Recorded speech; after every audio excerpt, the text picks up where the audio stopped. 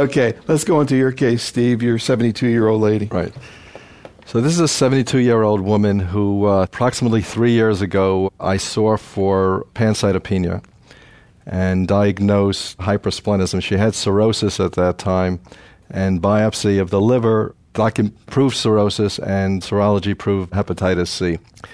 She received no treatment for her hepatitis C, and I would follow her periodically for her cytopenias.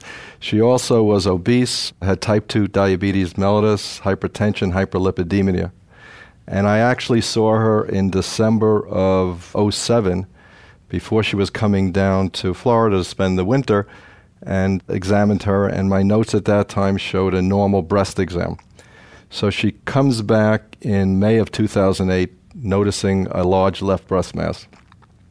And she had a mass that was about 5 to 6 centimeters hard, some fullness in her left axilla. And she had a surgeon she had previously negative mammograms. She saw her surgeon, I referred her for a biopsy, and she came back after having a mastectomy. She had a left modified radical mastectomy revealing a 7 by 4 centimeter invasive poorly differentiated ductal carcinoma, high grade, with a small focus of DCIS, which was high grade solid type with central necrosis. She had focal lymphovascular invasion. The nipple revealed dermal invasion by carcinoma, and focal dermal lymphatic involvement was also present in other parts of the tumor. The skin had dermal invasion by carcinoma. 19 out of 27 lymph nodes were positive for metastatic carcinoma, with focal extracapsular extension and permeation of axillary lymphatics. The estrogen receptor was 60% positive, progesterone receptor 40% positive, and HER2 by FISH 1.9. Can you talk a little bit more about the woman herself and kind of what her condition was and lifestyle? Very anxious. She was nulliparous, lived with her husband, who had just recently retired, and actually they planned on coming to Florida this year to retire for this winter. Very anxious, very difficult. When you reported any news to her, when she came for pancytopenia, she thought she was coming for anemia. When she was diagnosed with hepatitis C, really couldn't handle the news, but did come. She was very concerned about a medical condition, and this mass just popped up. It's not that she hadn't gone for surveillance mammography. So extremely upset about this, and also not very receptive to receiving chemotherapy. But generally good condition? Diabetes not well controlled. Performance obese. status? Her performance status, I would say, would be a 2. So, Aman, you have a lady with a very nasty tumor, where normally you'd be thinking about chemotherapy. You have cirrhosis, hypersplenism, hepatitis C, obesity, and generally, I guess, sounds like maybe not the best condition in general. What would you be thinking? I think with the comorbidities in this patient, it makes it a difficult choice to offer her chemotherapy, because I think if a lady who has pancytopenia to start with because of hypersplenism, to give her chemotherapy, even when we try in these type of patients with metastatic disease who are ER negative, tolerance to chemotherapy is very poor in spite of all the growth factors. So I think in her case, I would be more inclined to give her definitive radiation therapy because of the lymphovascular invasion, because of multiple positive node, because of skin involvement, and also give her maybe aromatase inhibitor. You know, it's interesting, the difference in some of the tumor cultures. The colon people, I think, are much more aggressive, the investigators, about using chemotherapy in older patients. One of the things they say is, well, what would you do 6 months or a year later if that person develops metastatic disease? Would you use chemo? This kind of goes back to your 82-year-old also.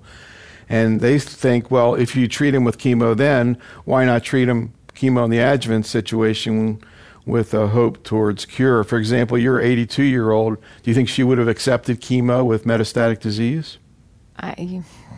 Hard to tell with her. Maybe not, huh? But, you know, I mean, if she had metastatic disease, maybe an AI plus trastuzumab would be a pretty reasonable recommendation, too. What do you think about that thinking, Aman?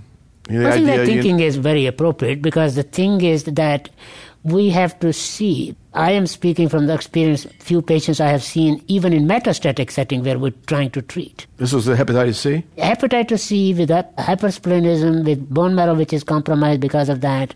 They tolerate chemotherapy very poorly.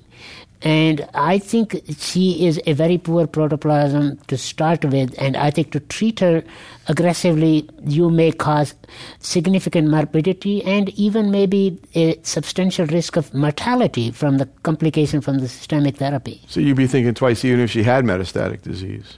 In metastatic setting, I would still treat her with endocrine therapy first. Can you follow up with what happened with the patient? So I had the same trepidation about treating her, but when talking to her and telling her what her real prognosis was, she was amenable to some type of treatment. So I actually treated her with TC.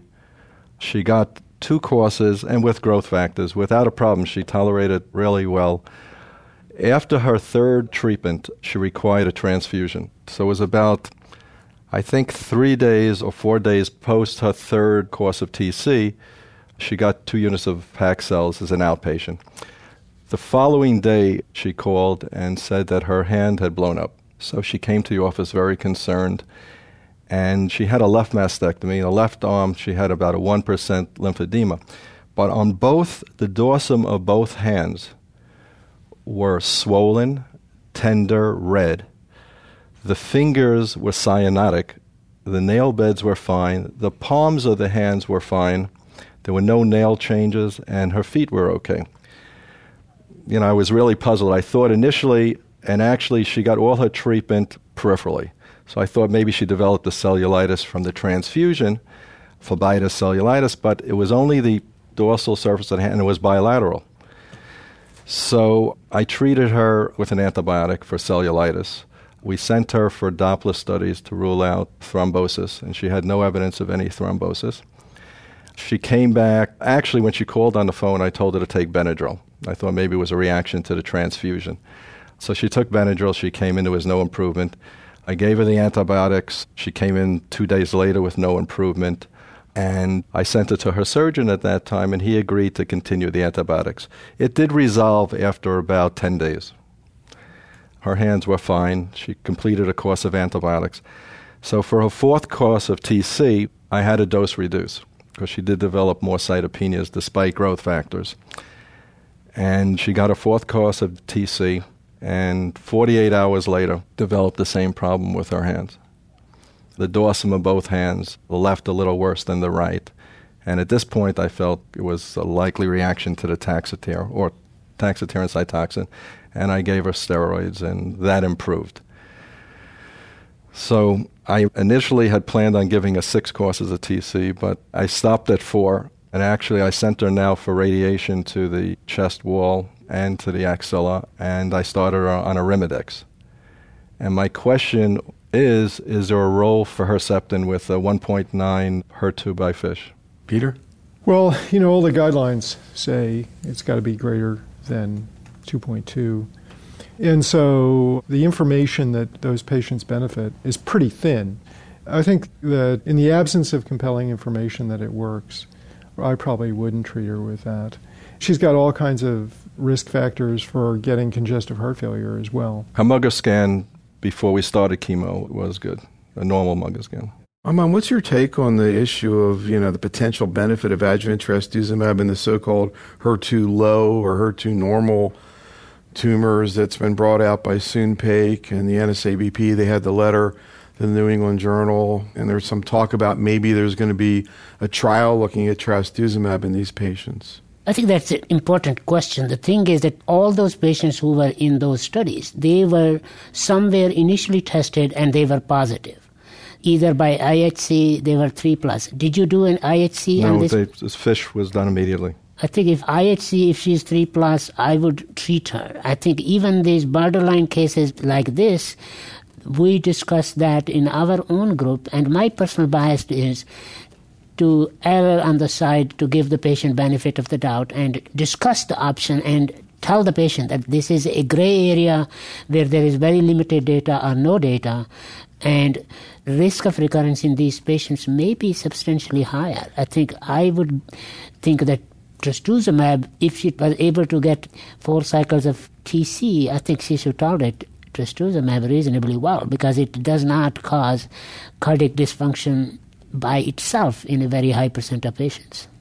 Questions, comments? Have you ever used the Oncotype DX specifically for their HER2 new data, not so much the recurrence score for this patient, but using that method to do a confirmation for these borderline patients? I think, yes, it can provide another confirmatory methodology. That's why I was asking if she was, say, IHC was done and it was 3+, I would be far more comfortable offering this lady trastuzumab, because most of those patients who were in this gray zone in the B31 and the intergroup study, they were in one lab, original lab, they were positive.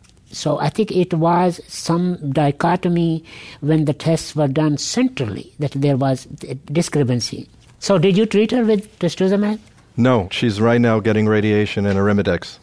And I was waiting actually for the input. You're waiting here. for feedback here? What do you think you're going to do? I'm going to test for the IHC. I'll ask them to test for that. Can I just make one more point? Is we had a very interesting case recently where it was one of these borderline HER2/neu cases.